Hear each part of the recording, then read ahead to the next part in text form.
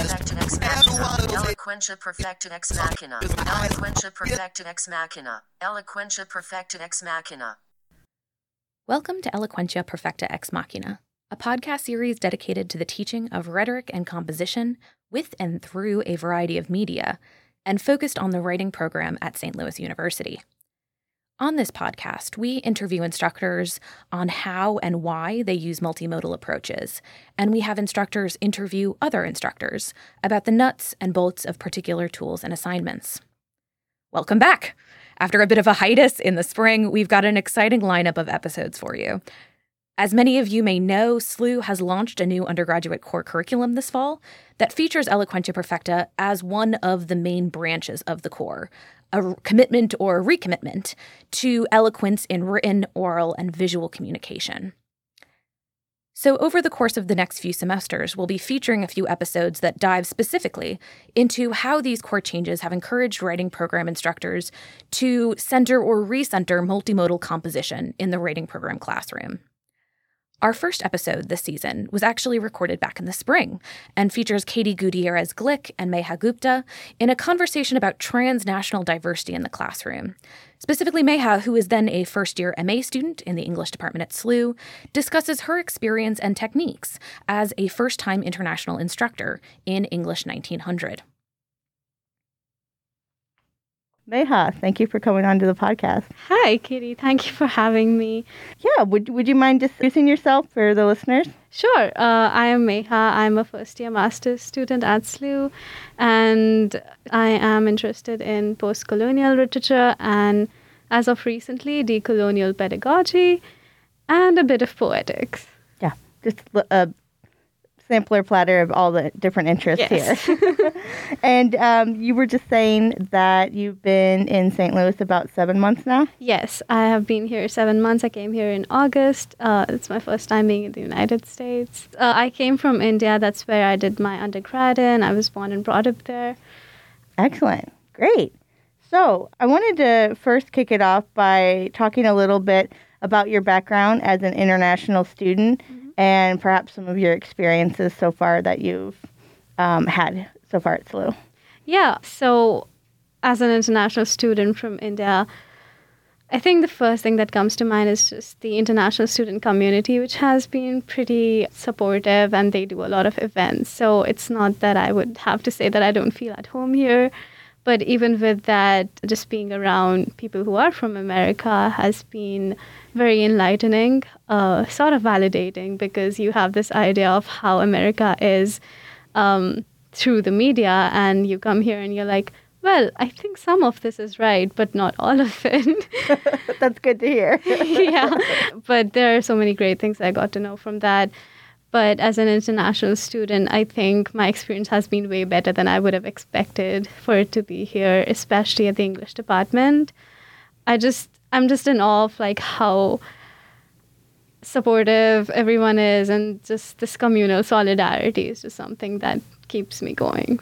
That's amazing. Yes. That's great. And you're also teaching this semester as well. Yes. I am teaching English 1900. We have reached the peak of the semester, wherein the major project, the DISA logo, is due. So it's going good. Excellent. And which section of English 1900? Okay, yes. I am teaching gender and identity. Great. The first thing, or like the topic we wanted to talk about, was the issue of obtaining the credibility or authority as an international student and an instructor in the classroom. Would you mind talking a little bit about that? Yes, sure. I think the idea of maintaining credibility is one of the first anxieties you get when you realize that you have to start teaching these bunch of students that you don't completely relate to on a lot of levels. Mm-hmm. But I think there were so many other things that I just overlooked, so many things that were more important. But I would say that about 90% of all the anxieties about being credible enough were not important when I actually started teaching. Especially now that I'm like in the middle of the semester, all of it doesn't seem as valid. But I think the point of difference that I found with my students and my colleagues was that all of them do understand American references, and they are more familiar with the cultural issues, social, political of those issues, not in depth as much as I would know about them. So I didn't know about them in depth. But what I did there was to try to use my age sort of as a similarity point. So I'm 21 right now, and I think that so students are from like around the age of 18 to 19. Yeah. And just bringing in some references about pop culture and just having GIFs or GIFs, I don't want to offend anyone, on my slides, and trying to pursue our activities and discussions around the medias that they would be familiar with as, for a lack of a better term, Gen Z. Yeah. Is something that I try to use to my advantage. And I think that worked a little well, like when we kicked off the semester and tried to talk about ethos, pathos, logos, kairos. I asked them to find sources or videos from like either TikTok or YouTube and Instagram or whatever they found convenient, and find all of those rhetorical elements in them. And I think that went pretty well because all of us understood each other, and it wasn't as important for me to understand it and understand the references as for me to understand that they do need a space to talk about all of those issues, because that would be the easiest possible way to understand these theories that they might not have been familiar with. Absolutely. I kind of like the idea how you used something that could have been a source of anxiety for you, being like your age in relation to your students in the classroom, and you used it like to your advantage as far as like gaining credibility or helping you feel like you had more confidence as an instructor. I think that in a lot of ways, everyone kind of feels that, especially, women who are instructors in the classroom, any sort of, minority individual. So I love that you kind of like use that to your advantage. Yes. I would also say that there is that feeling that everyone might think I'm an imposter and I'm not. The experience of working at the writing center was really helpful here, because I got this semester to talk to students without like having that, quote unquote authority understanding.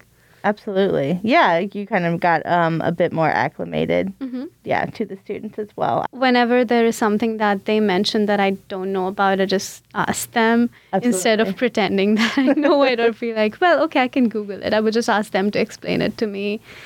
So the next topic I wanted to go ahead and talk about was your role within the classroom, because we know as instructors of English 1900 that we can take a variety of different roles in the classroom as it relates to the students. So what sort of role do you find yourself taking within the classroom? Yeah, that's a great question. I think that the role that I took was sort of between being a transparent, friendly sort of teacher and being an authoritative, sort of limiting teacher in a way. And the topic of roles was something that I wanted them to be hyper aware of, that they would realize that even like the teacher is a human being, which I think as an undergrad you don't really care about enough. You're taking so many classes. So I did send out a Google form before the class, and one of the questions there was, what do you think the role of a teacher is there? And many of them wrote that, the teacher is supposed to sort of create pathways for learning and mediate discussions, which I was glad that we had the same understanding what a teacher's role should be. And I think that was especially important, because I did not want to go ahead and give a whole lecture and then realize that they did not understand the context of it, especially if we were dealing with texts that were not familiar. So in that particular situation, it becomes even more important to have more class-mediated discussions and have smaller groups. And I think smaller groups has worked really well for the class. They talk like 3 people would talk to each other and then bring up whatever they come up with. And apart from that, just as a teacher, I do like to go ahead and check in with everyone once in a while, and sort of I try to utilize whatever information I have to be empathetic and sympathize with them, because they do struggle with deadlines sometimes, and Absolutely. to leave that space is important. Yeah, I really like how you checked in and asked your students, like, what do you think my role is? Because I think different students have like different expectations or perhaps different needs from their instructor that aren't always articulated. So it's nice to kind of get that feedback. Did you have any like outliers in the classroom that maybe wanted a more authoritative figure? I think not that someone said that out explicitly, but sometimes you would see students just being on their phones. So I think they expect me to be lecturing all the time instead of letting them be in groups and talk to each other. I do try to recreate groups in a way that there would, within the groups, and we did an activity once where I gave all of the students a specific role to take, that one would just write down things, one would disagree, one would agree, and that sort of, try to ignite this spirit of teamwork and try to have one almost authoritative figure in each group every time, so that at least work is being done and everyone knows what they're doing. Yeah, I like that idea. I find that when I've assigned group work within the classroom, if you have them go ahead and present their findings to the class, whatever they're working on, it kind of changes their dynamics within the group. Basically, maybe they take it a little bit more seriously if they have to present it to their peers, which can help sometimes. They do, yes. But yeah, some people definitely do take group work as the opportunity to, check the memes or whatever. Yeah. Have there been any other particular activities or assignments that have been particularly like illuminating on this topic of international identities or like your identity within the classroom? Yeah. So for our third short writing assignment, I had them choose a country besides the United States and research the current or recent debate about non-heterosexual marriages in that country, so the legal debate.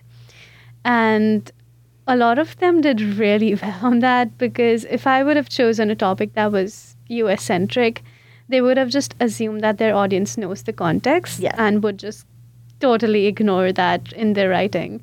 But having them go out of their comfort zone, sort of challenging them to present, not be sort of an ambassador for that country, of course, but sort of be this mediator of information that is not, that the audience isn't aware of, really helped for them to understand the importance of writing in context, and especially with the subject matter too. A lot of them thankfully did go ahead and critique it in like a very globalized way, and the differences between the East and the West, and some of them did touch on colonialism, which I was glad about. We love to see it. We love to see it. On top of that, I gave them a specific word limit for each of the paragraphs, and I think they did a great job of, I think I heard Dr. Nathaniel Rivers in our class mention it, that he sometimes gives a certain number of words for each paragraph or like their assignments, so that they're forced to go ahead and rephrase things, because usually they just don't revise it. At the 1900 level and at the 2000 level, some of the best conversations that I've had in the classroom is when empowered students or given them permission to bring their own backgrounds into the classroom. Being a university that has a lot of international students, I felt like those conversations have been the most fruitful, rather than assuming that everything's at the U.S.-centric level. So. I would also say that I was surprised that there were students who were very vocal about the country that they had immigrated from. But then I was surprised that they didn't write about that in their country. And I'm still trying to think through it. Maybe they just wanted to explore something else, but I expected them to write about it. I'm still thinking through why they would do that. Yeah, that's interesting. I guess variety of reasons. Yeah. I know for myself personally, talking to some of the international students that I've had, they've said things to me like, well, I didn't think that my opinion on like my country would necessarily, or like various views within my country, that anyone would want to hear that in the classroom. So sometimes, at least what I've found is that, you know, reminding students that like, no, we really do want to hear your point of view. Emphasize that it is valid. Yeah. So as far as other activities or tools that you use in the classroom, do you have any other tools that you've used that have helped you? Yeah, one that has helped me quite a bit to know what the students are thinking is what I call the archive. So it is an assignment that they make, like it's updated throughout the course. And it's essentially class notes, but not quite. So it has 2 sections to it. The left section is essentially the ideas that they had during the class discussion that they did not necessarily bring up or thought was relevant to the discussion, or maybe any external connections they thought of. Just like sort of an archive or a dump of all of the things you were thinking about. And then the right side of that, the right column, is all about the practical things that you learned through the class. So like when I am done with the course and I want some writing tips, I can go ahead and just look at those notes. So I think I did check the archive in the middle of the semester, and it was really interesting to see somehow that I did not really know if students would write what I expected, but they did write that, oh, I wanted to bring this up in class today, but I thought it wasn't valid enough. Or something. And I just made like a little comment there, well, to bring it up this next time. And because they were interesting comments, of course.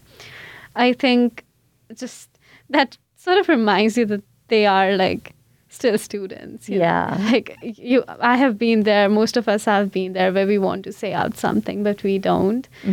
And I think that just helped me also guide the discussions that I post afterwards. So I would like make the questions more specific. I really like that idea of the archive, because I know that when I read student, reading responses or short writing assignments, and they have such, eloquent thoughts within their writing, or the ways they critique various theories and things like that, but they maybe don't bring those thoughts up within the classroom.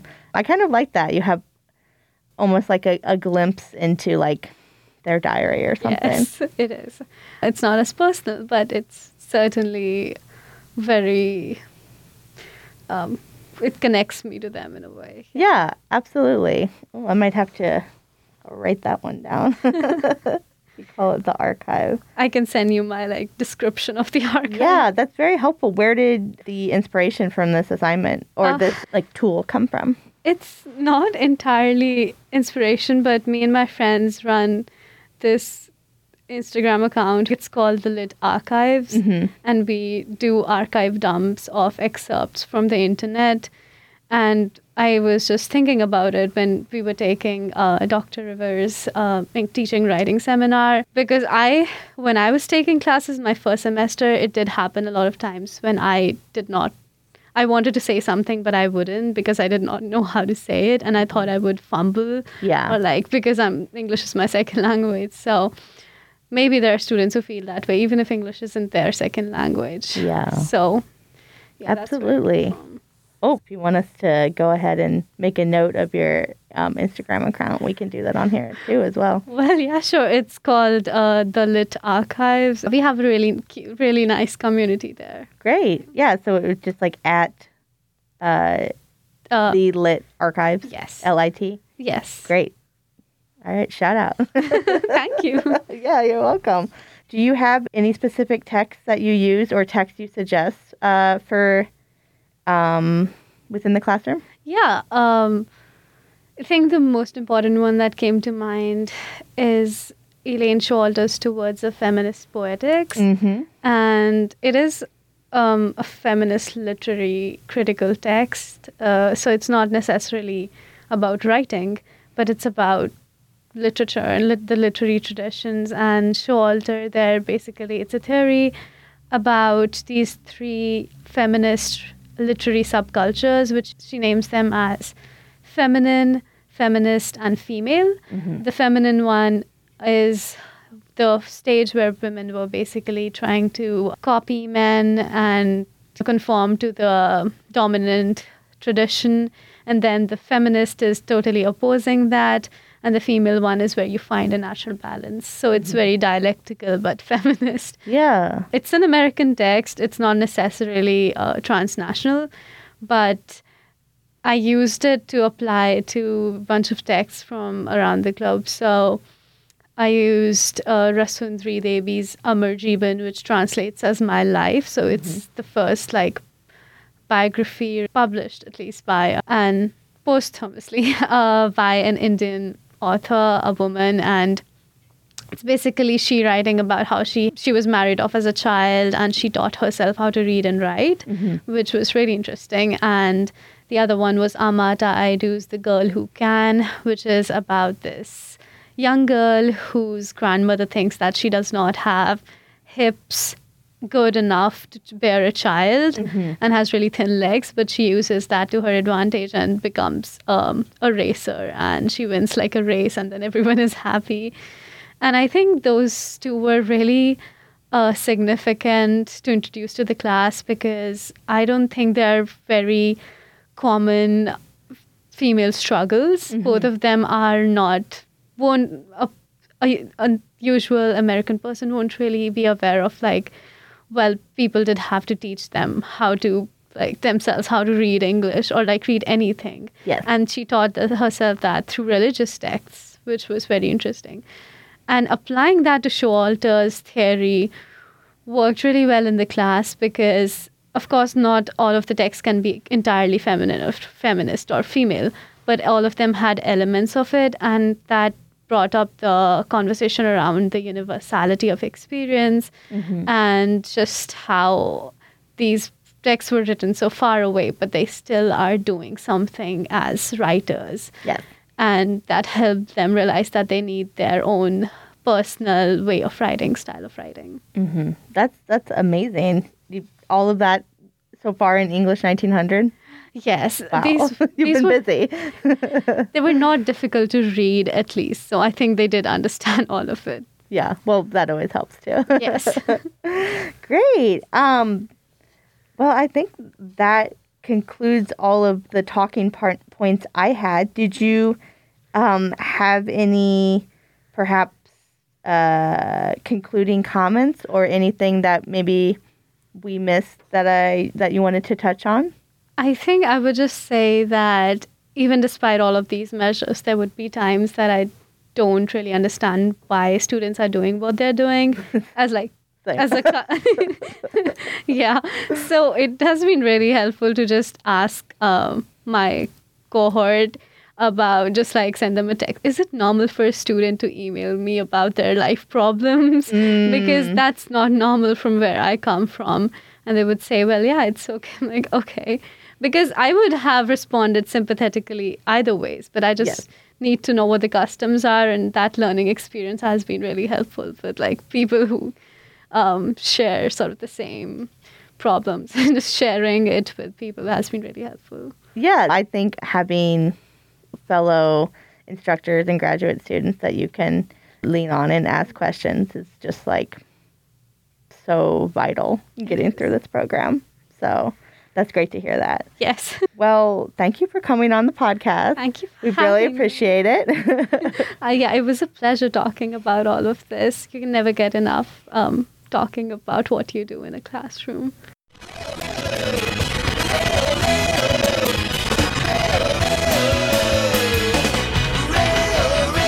If you'd like to get involved in this podcast series, to share an assignment or tool, or to pitch an interview, please contact me at sheila.coursey@slu.edu.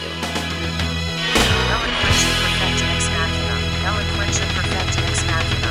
Eloquentia perfecta ex machina. Eloquentia perfecta ex machina. Eloquentia perfecta ex machina.